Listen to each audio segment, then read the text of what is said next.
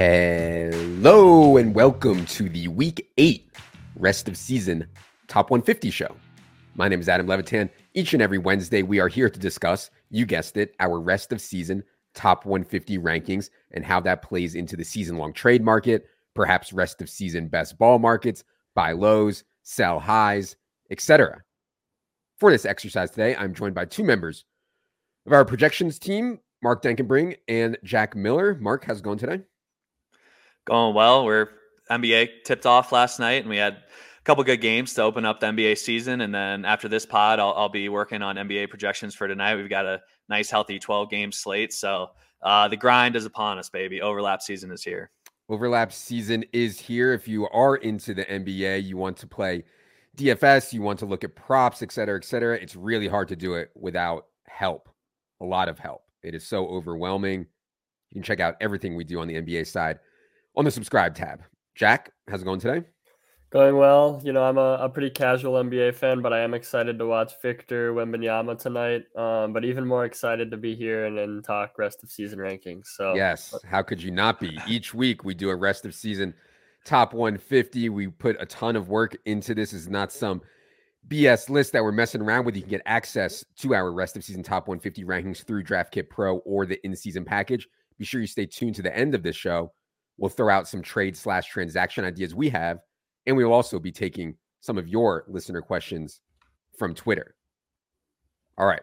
Oh, by the way, if you do not have our in-season package yet, we have reduced the rest of season price to reflect that we are roughly halfway through the season. You can check that out on the NFL subscribe tab.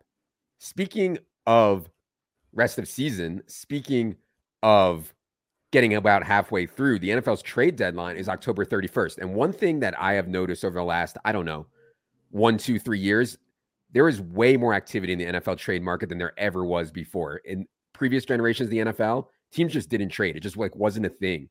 The NFL trade deadline was boring. Nothing ever happened. Even the offseason, there weren't any real big trades, hardly ever, outside of really draft night. There have been, though, a bunch of big-time trades recently. We saw A.J. Brown get traded. We saw all kinds of guys get traded. This trade deadline, people seem to be throwing around a lot of names. We'll see what can get done. So I just thought it was an important exercise for us to talk about preparing our season-long rosters for the trade deadline. One thing that I have been doing is stashing Marvin Mims where I can, because the rumors around Jerry Jeudy and Courtland Sutton are hot. I think that Jerry Jeudy is way easier to trade than Courtland Sutton. Courtland Sutton already has his second contract that he is on right now. I'm not sure he's necessarily worthy of that, although he's been fine, I think, this year. Jerry Jeudy is the one who's still on his rookie deal, fifth-year option next year. Not a lot of risk if you trade for Jerry Jeudy. Seems to me that teams think he's worth a third-round pick, maybe a fourth-round pick, considering you'll have to pay him at some point very soon also. There's a ton of other guys too, though. But yeah, Mark, what do you think about stashing here on the Denver side? There's certainly been a lot of smoke around Jeudy and Sutton. Yeah, and this has gone back to the offseason too of potentially these guys getting moved. So I do think stashing Mims there is a solid option. I think when kind of thinking about who might get traded, it's better to look at teams that aren't pushing for the playoffs and are looking to sell off potential assets. And Denver obviously hits that mark. I think when looking at teams, we can think of like the Bears. Maybe with D'Onta Foreman playing well, maybe they like trade him to a contender. So kind of look at my thought process is look at teams that have a few guys at certain positions and potentially young guys, banging on the door, trying to get more of a workload, get more snaps, get more reps, and kind of stash guys behind them as well. Like teams like the Cardinals have been rumored to be in the trade market. I'm not sure if they'll be selling, but it's certainly interesting. And, the trade deadline is on Halloween. So a week from, yesterday. And right. So we might not get trades before this weekend, but it's certainly something to monitor over the next week.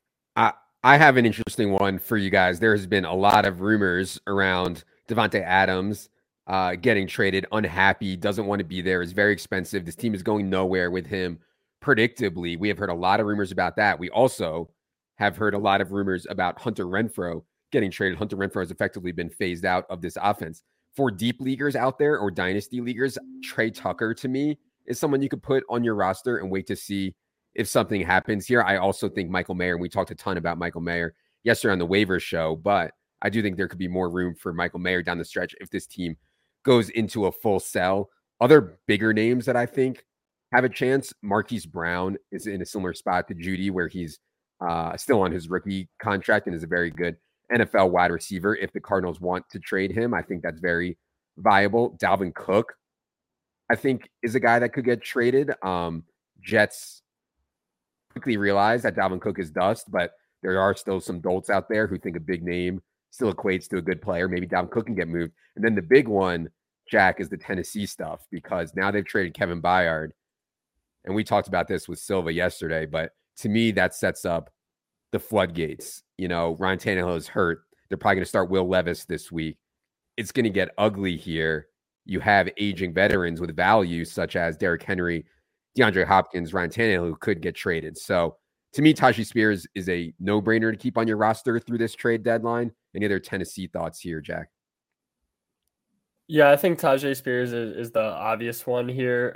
I think it's fair to question how valuable that role would actually be if they're starting Will Levis for a significant portion of the season, and they're selling off all of their good players. Like, what is the touchdown upside for Tyjae Spears if Derrick Henry gets traded? It's probably not very high, but he'd still be in for a massive workload from a touches standpoint. We know that they trust him in the pass game. They've been expanding his role as a runner. So, I mean, he's owned in all leagues at this point regardless, but I think that trying to get him on your roster for cheap makes sense in anticipation of a potential Henry trade at the deadline. But yeah, I don't think we're looking at like a top 5 running back if Henry gets traded, but certainly someone who could be startable on touch volume alone. You know, thinking about what teams could actually trade for Derrick Henry, he is not cheap, right? I mean, Tennessee might have to pay a lot of his salary to whoever gets him, but I know Ravens could be an idea for Derrick Henry if they are really going for it, and I think that they are and should be really going for it. So yeah, any other teams you think that would make sense for Derrick Henry, Mark? I mean, it's not easy to trade for such an expensive aging running back, but he's such an outlier. I feel like it could actually get done. Yeah, I think, I don't know, off the top of the head, like with the pipeline from Titans to Eagles, like obviously it seems like they figured it out a little bit with DeAndre Swift, but, you know, potentially if they could get Henry cheaper, I think that's something they could be interested in. I mean, talk about a team that could just absolutely sit on leads and ice the game with Derrick Henry. I think that would be interesting. You know, if the Browns continue to play well, they continue to have backfield injuries to deal with. Maybe they could get Derrick Henry for the rest of the season, but again, some not some so great things going on there with Deshaun Watson. So I don't know, not too many. I feel like the teams that are in the race, you know, have decent running back situations already. So I think Baltimore for sure is the top option. For sure. Okay. We now have a ton of teams that have had their bye. And so if you looked at the rest of season top 150 rankings, we are factoring in teams that have had their bye. Obviously, these players are more valuable going forward. They don't have to miss a game. Mark, when we're doing the rest of season top 150, maybe you can tell the people how you factor in how big of a factor you think it is when talking about trades when guys have already had their bye. In our rankings, it's mostly used as a tiebreaker, or kind of if there's a guy in a pack of players or that you know, has already had their bye, then we'll likely move them up towards the top of that pack, just because obviously it makes it a little easier rest of the season to know you can plug them in your lineup every week. So it's mostly used as a tiebreaker rather than like jumping up a full tier necessarily.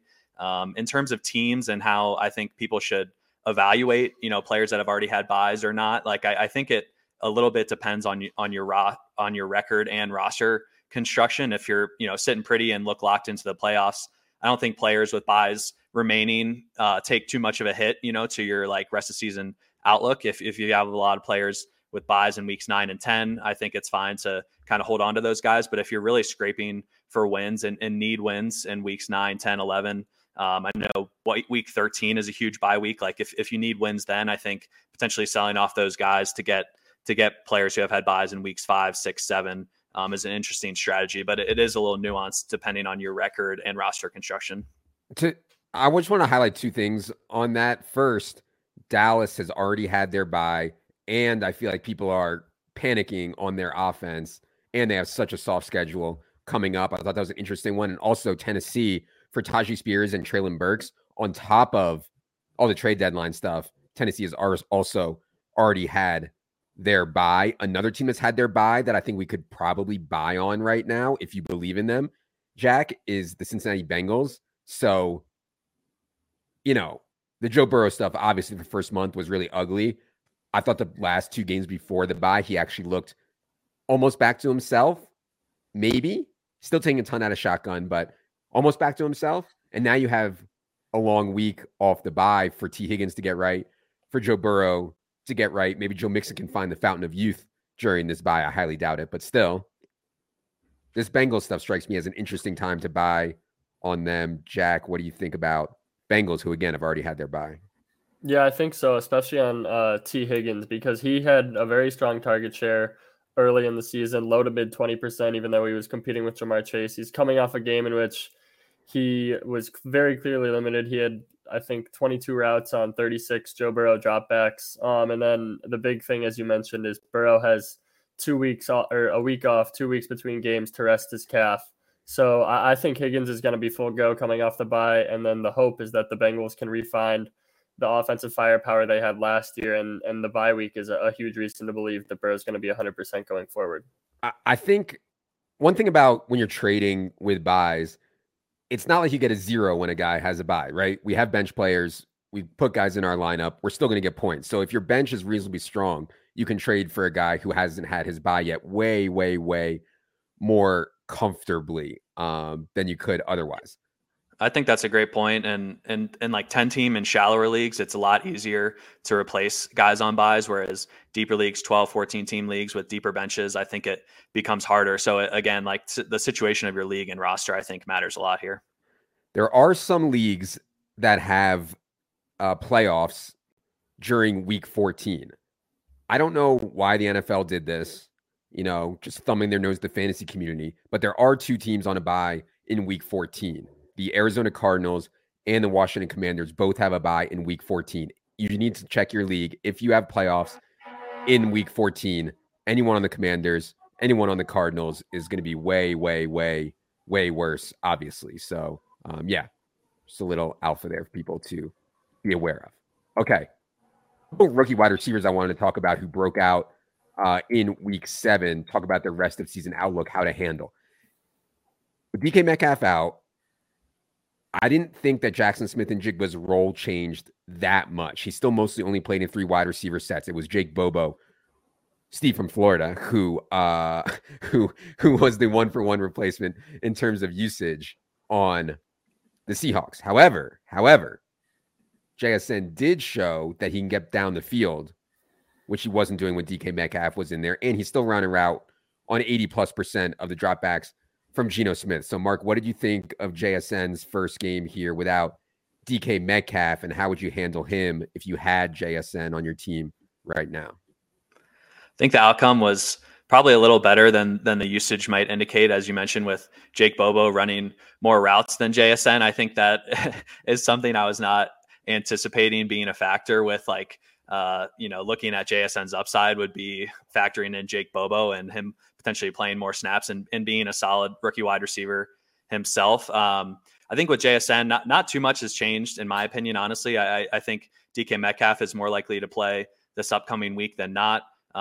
Seattle does have a decently tough upcoming schedule with a couple games against the 49ers left. They also play Dallas. They have a few tough defensive schedules upcoming. So, I mean, I think JSN is still mostly like a bench stash, and if DK or Lockett suffer more of a long-term injury, then he's more valuable. But I think, moving forward, projection-wise at least, he kind of reverts back to the 15, 16% target share, which is between 5 and 6 targets a game, which, just is tough margins to feel good about having upside in fantasy. So I think still mostly a stash. The only pushback I'd have on that is that it is very clear that rookie wide receivers in the last 5-6 weeks of the season start to hit their stride. And so I don't think I want to say with definitiveness that JSN is only going to earn 12, 13, 14, 15% of the targets the rest of the season. Maybe he can start earning targets at the expense of Metcalf and Lockett at a higher rate. It's not a great bet because Metcalf and Lockett are both so good, but it's at least something to consider in the range of outcomes that he could start getting a little better. But yeah, totally agree with what Mark said. I think it's an interesting time to try to sell JSN. If you need help right now, you could try to sell them on, look how good he was. Metcalf is still banged up. He's a rookie. He could start to be better down the stretch. I think that's at least an idea.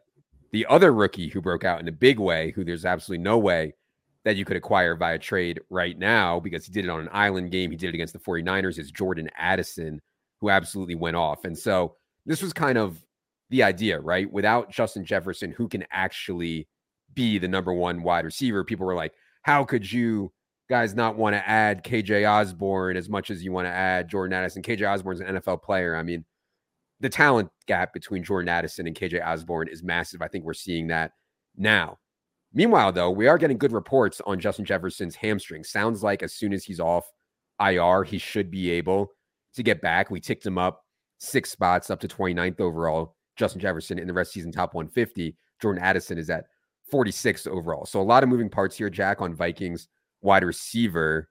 If you had Jordan Addison now, you might be able to get a lot for him. I don't know. What do you think about handling Jordan Addison right now? Yeah, I think Addison is pretty likely to be a fantasy starter the rest of the season. In the next 2 weeks, he's obviously going to be a smash without Justin Jefferson. But I do wonder about the ceiling once Jefferson is back, because TJ Hawkinson's not going anywhere. Jefferson's going to command a high 20s target share. The Vikings do throw at a 5% pass rate over expectation, so Addison's still going to get his fair share of targets.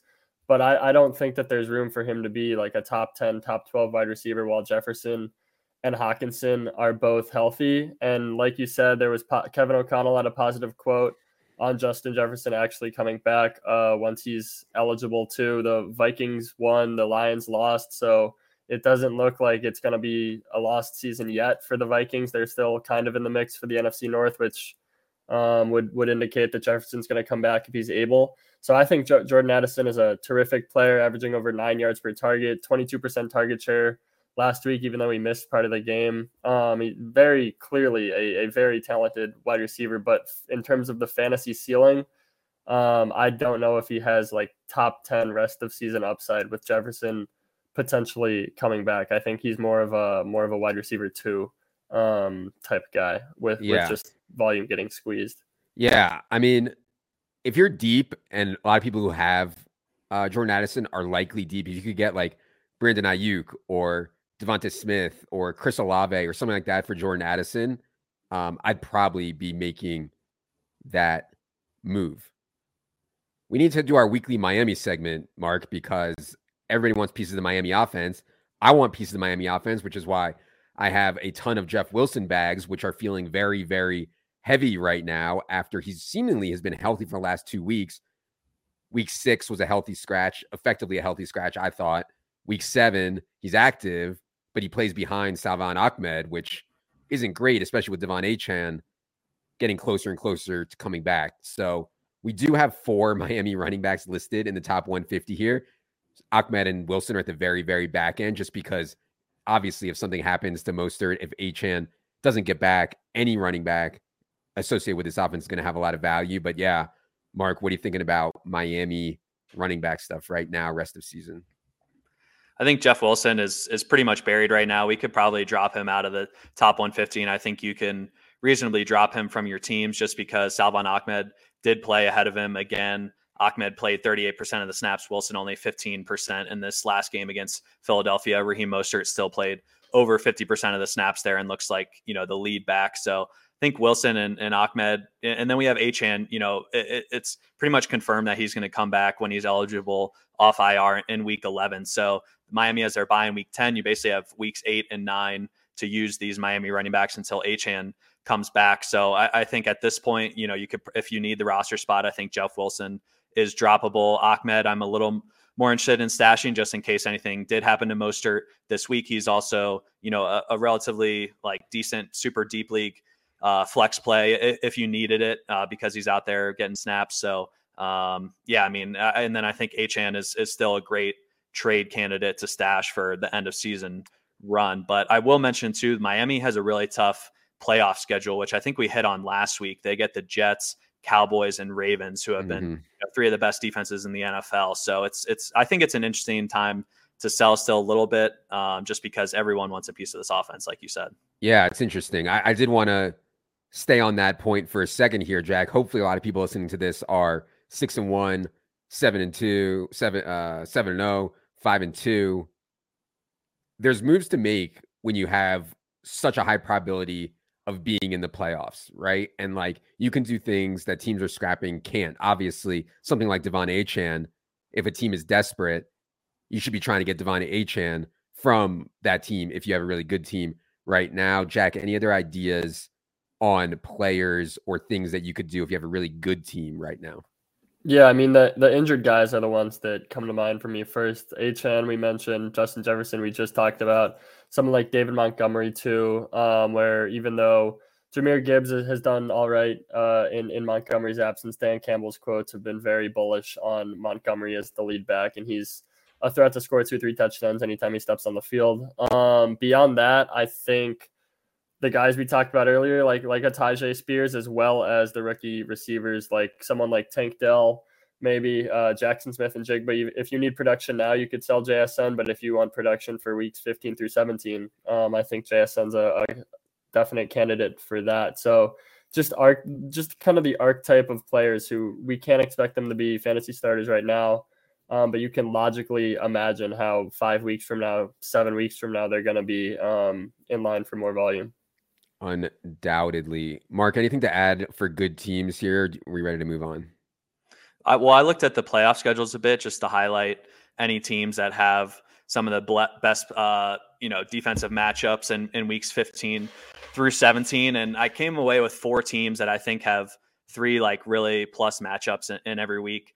This is just alphabetical order. No, real ranking here, but Atlanta gets Carolina, Indianapolis, and Chicago. Dallas gets Buffalo, which, seems a little tough, but Buffalo's defense has really fallen off with losing Matt Milano, Tre'Davious White. They lost Daquan Jones as well on the defensive line. I think that game could be a shootout. And then Dallas also gets Miami and Detroit. Like those 3 games could all easily be shootouts. Detroit has an amazing schedule. I think David Montgomery is a great potential buy low on injury right now. They get Denver, at Minnesota, at Dallas. Again, 3 potential shootouts there. And then Green Bay also does have a good playoff schedule and is past their bye. They get Tampa Bay, Carolina, and Minnesota. So I think those 4 teams, if you're leaning towards trading for one of those players, I think their playoff schedules, look really favorable. There's some mega tilted Bijan Robinson owners out there. I mean, mega tilted. And they're not as tilted as the Bijan Robinson prop betting over bros who are just, my God. But the Bijan Robinson season-long bros are likely tilted as well. Mark just talked about Atlanta's playoff schedule. We still have Bijan 16th overall. The dude was sick. I don't think last week really speaks anything to what is Bijan Robinson's rest of season outlook, And so, I'd rather have Bijan than Saquon Barkley for sure. I'd rather have Bijan than Jonathan Taylor or DeAndre Swift. I'd rather have Bijan than even someone as good as Puka Nacua at this point. So, yeah, especially with that playoff schedule, I think Bijan is an interesting one to buy low on. Quarterback position has gotten really bad here. There were leagues where I had Fields, I had Deshaun Watson, I had Daniel Jones, I had Kirk Cousins, and it's not a big deal because I just stream, right? I stream in Stroud, or I stream in Purdy, or I stream in Jared Goff or something like that if he's at home. It's not that big a deal, but there is a big teardrop here, and I think that's something to highlight, Mark. If you're a good team, there aren't usually quarterback trades in single quarterback leagues.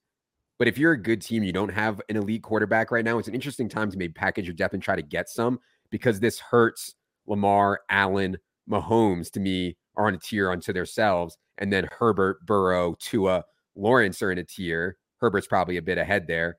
But after that, it's like streamers. So getting, to me, one of the top 4, Hurts, Lamar, Allen, Mahomes, especially if you're in a 10, 8, 10, or even 12-team league, makes sense to me. Anything else actionable on this whole quarterback dichotomy that's going on in fantasy right now, Mark? It is seemingly very tier-based. Yeah, I've been scrambling a bit in a handful of leagues just because, I kind of went into the season drafting 2 of Anthony Richardson, Daniel Jones, Sam Howell, Geno Smith, those types of guys trying to mix and match, and it hasn't worked out as well as I'd hope. And yeah, the elite quarterbacks are starting to separate a bit. And now I'm looking each week, like, do I want to start Sam Howell against the Eagles this week? Not really. So I've been looking at the waiver wire and potential trade candidates of who I could get that through the rest of the season. I at least feel okay about starting them every week. And I came up with 3 guys that I think are solid. Dak Prescott, we mentioned trading for Dallas guys. I think Dak is a good one. They're chasing down Philly in the NFC East. And I mentioned they have a favorable playoff schedule. We've seen kind of these wonky games from them where the offense really hasn't had to put up much points. I think Dak is a decent candidate right now to be a QB1 the rest of the way. CJ Stroud, I think, is an interesting candidate. They do get Tennessee twice in the playoffs, which has been a massive pass funnel. They're starting to sell off players as well. So I think CJ Stroud has a solid rest of season outlook. Again, rookie quarterback who's been playing great and now off the bye with, decent weapons as well. I think Stroud is solid. And then I will mention Jared Goff as well. I think is decent to be a QB1 the rest of the way, just because all 3 games of the fantasy playoffs, they play in a dome. They get Denver at home, great matchup, at Minnesota, and then at Dallas. So I think Goff is like solid for, weekly floor. And then if you run into a 3 touchdown game, Goff is going to be a solid quarterback. Just wanted to reiterate on the quarterback subject. I do think that Kyler Murray is either going to play in week 9 or week 10. Kyler Murray has the ability to get into the top or second tier of the quarterback position if he is as mobile as he was before. If they keep Marquise Brown, but yeah, I do think that holding Kyler Murray, you can probably hold him on your IR spot right now and wait and see what happens. I think is an interesting one to do. Do want to get to your questions and our moves to make. Wanted to hit 2 more things here. Start with the Commanders' backfield.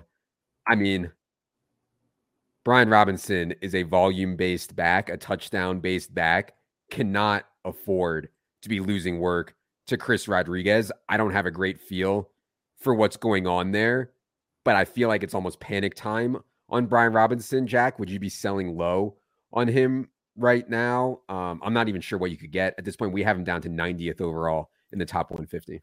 Yeah, I do think it's panic time on Brian Robinson. He has scored a touchdown the last 2 weeks, so I think maybe if people see that he hasn't, had 2 goose eggs in a row, then you could get something for him. But for a guy that's so dependent on getting a massive number of carries, being on a bad team and now splitting your carries with Chris Robinson is pretty much a death blow. He's had his 2 lowest backfield rushing shares of the season over the past 2 weeks.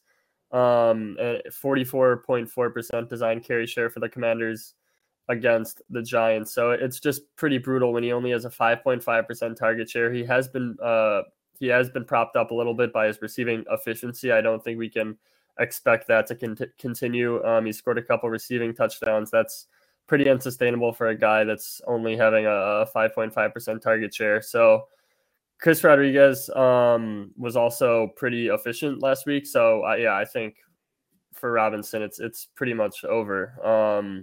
And I'd get what you can for him, to be honest. Ugh, God. I will say, I mean, he's still the running back 10 overall in half PPR. So while it seems like things have been really bad, like not necessarily in points per game, but just in total points, like I think Brian Robinson I think people would still buy him. I don't think people are super clued into this Chris Rodriguez. Yeah. He's been great. If it wasn't for Chris Rodriguez, I'd still feel pretty good about having Brian Robinson. So yeah, certainly watching that one. The other running back situation I want to touch on, Mark, was JT versus Zach Moss. We have JT 30th overall and Zach Moss 105th. Obviously, just like everyone else, we expect Jonathan Taylor to start to separate from Zach Moss. It's been roughly even the last couple weeks since JT has been back. But again, given Jonathan Taylor's talent, given the money that he had, expecting him to start to separate there. To me, though, this defense is bad, and Gardner Minshew is willing to sling it and is willing to, they're willing to let him throw it a ton, and he throws the running back a ton too. And obviously you don't get the Anthony Richardson tush push rushing touchdown stuff. And so I really like a lot of these guys. I love Anthony Richardson, but I think Jonathan Taylor is way better with Gardner Minshew. Josh Downs is way better with Gardner Minshew.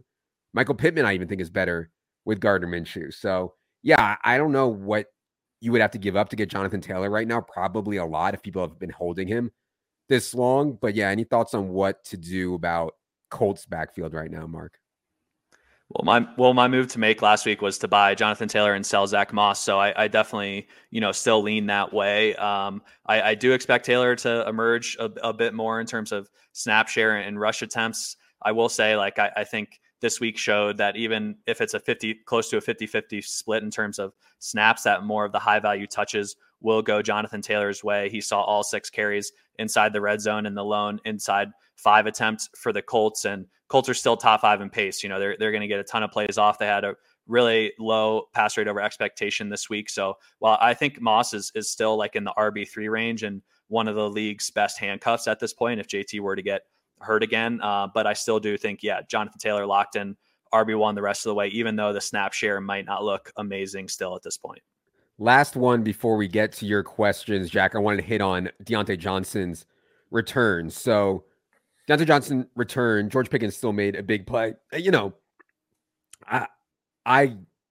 hard to believe that Diontae Johnson can earn so many targets and still be so mid, like his yards per target, his fantasy points per route run. It's just brutal, but the guy is such a good bet every week to catch somewhere between 4 and 8 balls, right? And so it's hard. Now we have Pickens slightly ahead of Diontae still. I think you can make a viable case for either. I do think that Deontay's return is not a good thing for Pickens rest of season because, and I think I actually had Pickens as a sell on one of these shows somewhat recently, but because obviously Pickens' route tree is going to be different. Deontay is going to be in the middle of the field more, and just raw volume is going to be worse for Pickens when Diontae plays. But anyways, Jack, what do you think about how Diontae Johnson's return affects Steelers stuff rest of season? Yeah, I thought it was super encouraging that Pickens was still able to have a 32% target share in week 7 while Diontae Johnson was running basically every route. I think he had 24 routes on 28 Kenny Pickett dropbacks. So that's not like a 100% role like we usually see for Diontae Johnson, but it's a pretty good one. You can't really say that he was limited.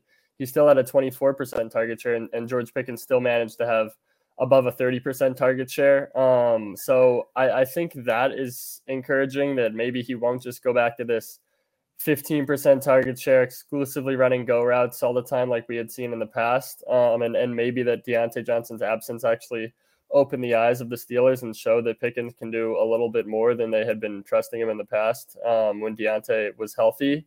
I kind of think as long as Pat Freiermuth is out, it's going to be just really concentrated around both of these guys and the running backs as well with Jaylen Warren and Najee. But I think both of these guys can post a 20% target share. And with Diontae being kind of the more PPR weapon, and then George Pickens, if he's getting a 20% target share and still getting those downfield targets, that's a pretty valuable role. So I don't know how far Kenny Pickett and the Steelers offense can carry them, but I think both of them are going to be pretty viable fantasy weapons, especially with Freiermuth out. Yep, I think that's totally fair. All right, let's get to some questions here. First question from Logan, and I appreciate you all sending them in on Twitter. Logan says, will Davante Adams rebound into a top 5 wide receiver again, or should I combo him with another player to acquire a stud? Well, we just touched on Davante Adams a little bit here around the trade deadline stuff. Certainly could end up in a better situation. I would still call a trade unlikely, maybe 10, 15% to get traded, something like that. But yeah, Mark, what do you think about this one? Would you be giving up Davante Adams right now and another piece to get a stud? I think I'm still holding Adams. And when we look at wide receivers, like I do think Adams has a pretty elite upside just given his talent and an elite target share in that offense. Again, still super concentrated. The last few weeks have looked bad with Brian Hoyer at quarterback and Jimmy G getting hurt, mid-game, the game before that. So I do expect with Garoppolo back that should help Davante Adams be, an elite wide receiver 1. So I'm still holding out a little faith. Certainly the entire Raiders offense has been just a struggle to watch this year with their inefficiency. And I'm hoping it gets better. Devontae and Jacoby, I certainly feel like still solid about as weekly starts. And I have Devontae on the team, and I'm 2-5, and like I've lost Justin Jefferson, David Montgomery. I'm debating whether to try and trade Devontae. So I've thought about this a lot. I'm curious your guys' thoughts though on this, because I might be a little take locked. From an inverse question here, related from Fast Moving Chevy says, what are reasonable hauls for Tyreek Hill right now for a team light at running back? So this is like the inverse. Let's say you gave up Devontae Adams and a good running back, say someone like, I don't know, DeAndre Swift, or maybe someone a little bit worse, Mixon, Aaron Jones, Gibbs, something like that, to get Tyreek Hill. That would kind of interest me, to give up Devontae Adams and a running back to get Tyreek Hill right now. I mean, Tyreek Hill is literally unstoppable in every sense. So to me, that would be kind of what I'd be looking for if I was going to give up Devontae and something else to get someone really elite like Tyreek Hill. From MLB PMAL says, what's Austin Eckler's outlook rest of season? Will he be another guy who is limited the whole year by the high ankle sprain? Maybe trade him now, maybe for Jonathan Taylor. So I understand the concern here. We have a long history of guys who sustain high ankle sprains and never get right for the whole season. It's hard for me to say if that's the case with Austin Eckler right now. I don't think that's going to be the case. I don't have much reason to say that beyond the fact that this dude is just like an outrageous gym rat and very smart guy who I don't think would come back before he's ready. But yeah, Jack, what do you think about all the Austin Eckler stuff right now? Would you trade him for Jonathan Taylor? I would not trade him for Jonathan Taylor. I'd hold on to Eckler. And I don't think it's like I think you definitely need to add like a real piece to Jonathan Taylor to get someone like Eckler. There was some stuff a couple weeks before Eckler returned that he could have potentially even returned earlier than he did. So I think that they were pretty cautious in making sure that he was back to 100% before they put him back out on the field. I know that he didn't have his usual receiving involvement from a target share perspective in their last game, but I think that Eckler is going to be fine rest of season, and I'm not too worried about him. Yeah, I would agree there. Michael says, Calvin Ridley, what do we do? So your only options if you have Calvin Ridley right now are sell low or ride it out. My lean is to ride it out, but there might be some people out there that might give you something for Calvin Ridley. I don't know. We actually, we were like major outliers on this before the season. We had Christian Kirk very high in the rankings and Calvin Ridley not as high. I was worried about that take after week 1 when I had like 0 Calvin Ridley in my best ball bags. I was afraid that he was going to shove it down my throat all year. We're back to a spot now where almost everybody now in consensus thinks Christian Kirk is the better option. But anyways, Mark, what do you think about if you have Calvin Ridley right now? It's tough. And we had this discussion last week, and I was still a bit more bullish on Calvin Ridley and had him above Kirk, and you're the opposite and look smart at this point. I will say both Ridley and Kirk have 12 targets each of the last 2 weeks. So it's not like Kirk has really separated all that much from a target perspective. I will note that, and this has been highlighted a bit by Hayden Winks and Pat Kerrane, that like targets over the middle of the field are a lot more efficient and better for fantasy wide receivers, just based on, the ability to create yards after the catch. We saw that with Christian Kirk, taking that 5-yard catch in the slot and then, bursting for 35 yards after the catch and scoring a touchdown against the Saints, whereas Ridley is pretty much pinned against the sideline. So even if he catches the ball, like there's not much he can do after the catch to really separate and get more yards. So, we dropped Ridley a lot in the rankings this week. I think he's probably more of like a wide receiver 3. I do think at this point, he's probably a better real life wide receiver and more valuable to the Jaguars in real football than he is for us in fantasy football. But I don't, I think the whole industry is relatively down on him, and like your league mates are probably down on him. So I would lean hold at this point rather than sell low. But that's my lean at this point. Yeah, we have Calvin Ridley down to 53rd overall. I think there's probably people out there who think he's even worse than that. And at that point, you're not going to be able to get a deal done. So it's most likely a hold there on him. Just to Mark's point about valuable targets over the middle of the field. I mean, Steph Diggs is in the slot a ton. Cooper Kupp is in the slot a ton. Keenan Allen is in the slot a ton. Amon-Ra St. Brown is almost exclusively in the slot. CeeDee Lamb's in the slot a ton. Puka Nacua is in the slot a decent amount. A lot of the best fantasy wide receivers are these big slot plus roles. And yeah, I mean, it's just It makes so much sense. Why? A couple more questions here. Eric asks, where do you land on JSN versus Rashee Rice rest of season? Imagine if MVS and Metcalf are out. I don't know why we're imagining if Metcalf is out. I think he's going to be fine. But anyways, Jack, what do you think about JSN versus Rashee Rice rest of season? Yeah, I don't think MVS being out would really do all that much either, considering he's pretty much just doing cardio at this point. But I think Rashee is probably the one I prefer, just because he's proven to be actually successful at the NFL level so far, whereas JSN had that long touchdown in week 7. But besides that, they really haven't unleashed them so far. Rashee Rice had a big uptick in playing time in week 7 with Justin Watson out. Watson will be back at some point. They added Mecole Hardman, but I don't really see how they can take Rashee Rice off the field with how good he's been at earning targets and how good he's been at actually gaining yards with those targets, which is a lot more than you can say about what MVS and Sky Moore have done to this point. Michael says, Dameon Pierce rest of season, the schedule is lightening up. Does he begin to return value as an RB2? Man, Michael, if someone could explain to me how Devin Singletary went from barely playing to playing ahead of Dameon Pierce in the game before the bye, I would love to hear it. I currently do not know, which has left me in a paralyzed state here with Dameon Pierce. But just the fact they were willing to do that in the game before the bye scares me. We have him down to 92nd overall. What do you think about Dameon Pierce rest of season, Mark?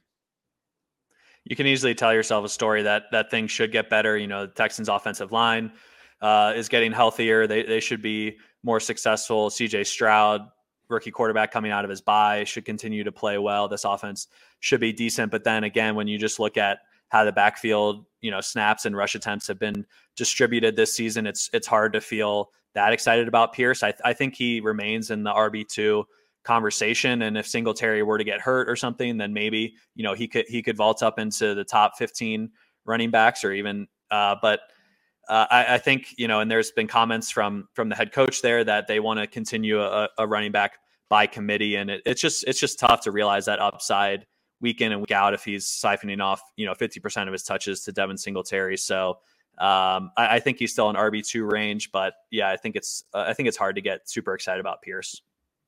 Architect says he wants a ranking on the dust ball tight end. So he has Michael Mayer, McBride, Musgrave, Kincaid.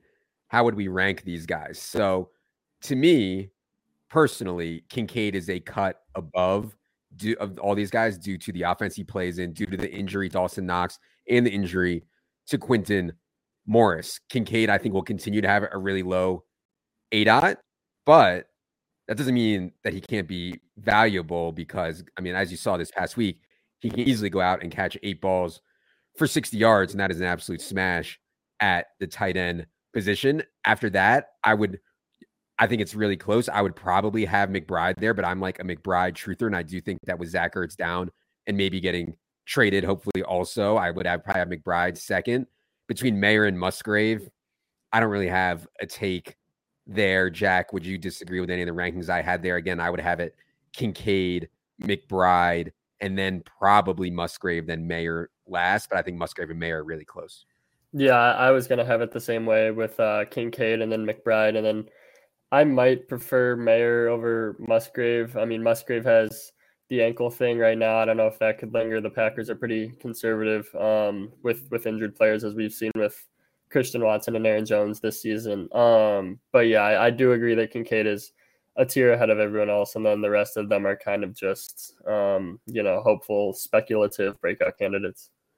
Interesting question. Last one we're going to do here from Sean says, would you still take Josh Allen rest of season over Lamar Jackson with the way Lamar and the Baltimore offense seems to be heating up right now? To me, it's not about heating up. To me, it's that Lamar Jackson is running and Josh Allen is not. They are not designing hardly any runs for Josh Allen. They've taken out a big part of his game. Now, Mark mentioned their defense. We talked about this yesterday with Silva. If Buffalo wants to win games, to me, they have to start letting Josh Allen run again. We do have Lamar Jackson 2 spots ahead of Josh Allen the rest of the season. Top 150 here, Mark. I think these guys are close. What do you think about Lamar versus Josh Allen rest of season? we flipped Lamar ahead of Allen in the rankings this week, and I think that's correct, as you mentioned, just with the rushing ability Lamar gives you. And then, we did see Baltimore have its highest pass rate over expectation this last week and open it up, and Lamar flourished. I mean, just absolutely destroyed the Lions. So I think I don't want to say it's easily Lamar, but that would be my lean for sure. And you mentioned just the rushing for Josh Allen has not been there this year. He's like 20th among quarterbacks in designed rush attempts, where Lamar is, second behind Jalen Hurts. So it's the rushing gap is enough to put Lamar ahead for me. All right. Wrap up here with our moves to make this week. I believe mine last week were by Devonta Smith, by Puka Nacua. I would stand by those.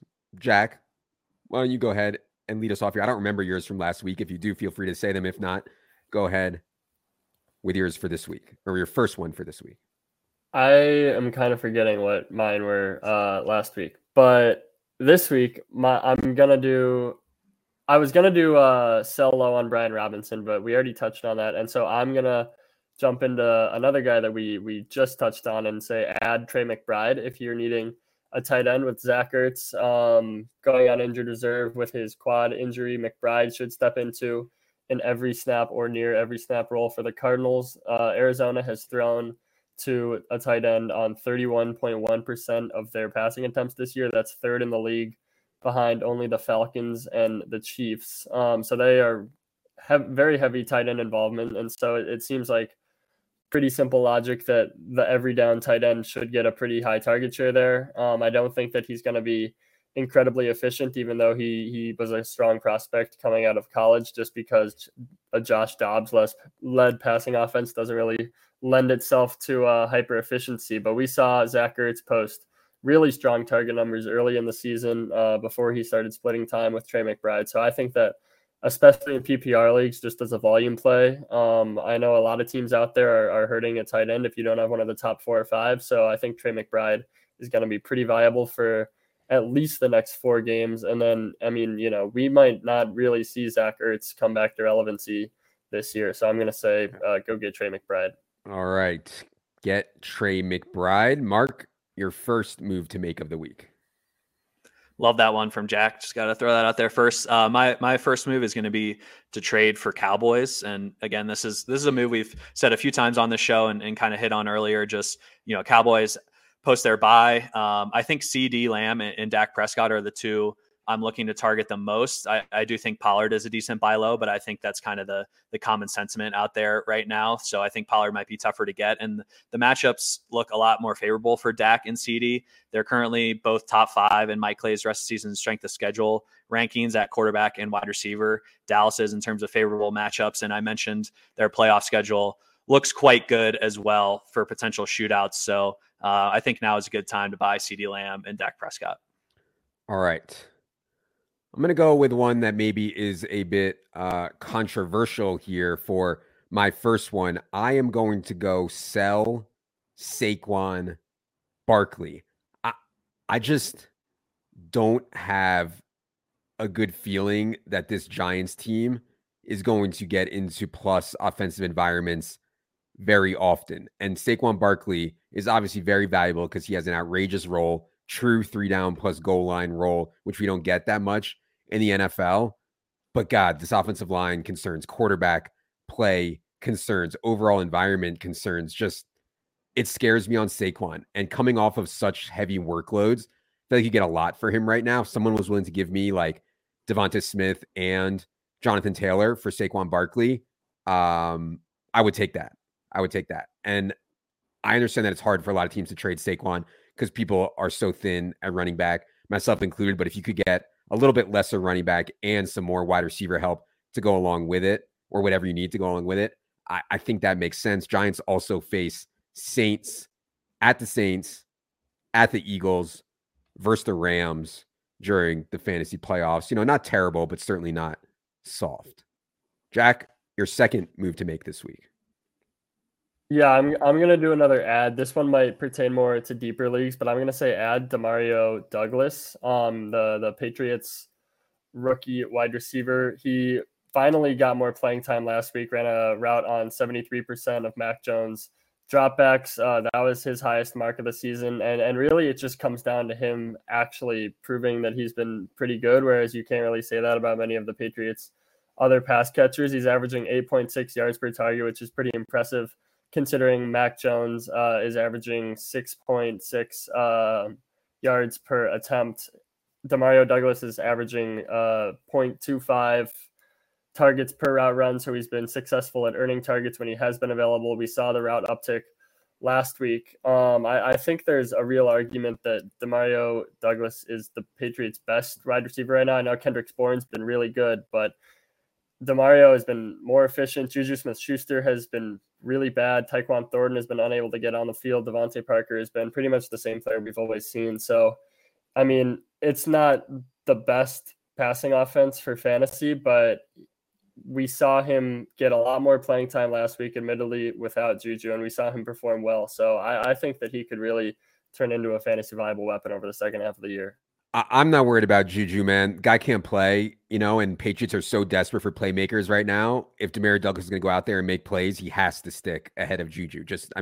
Has to. They would be absolutely incompetent if they started playing Juju over Pop Douglas. Mark, your second move to make and final move to make.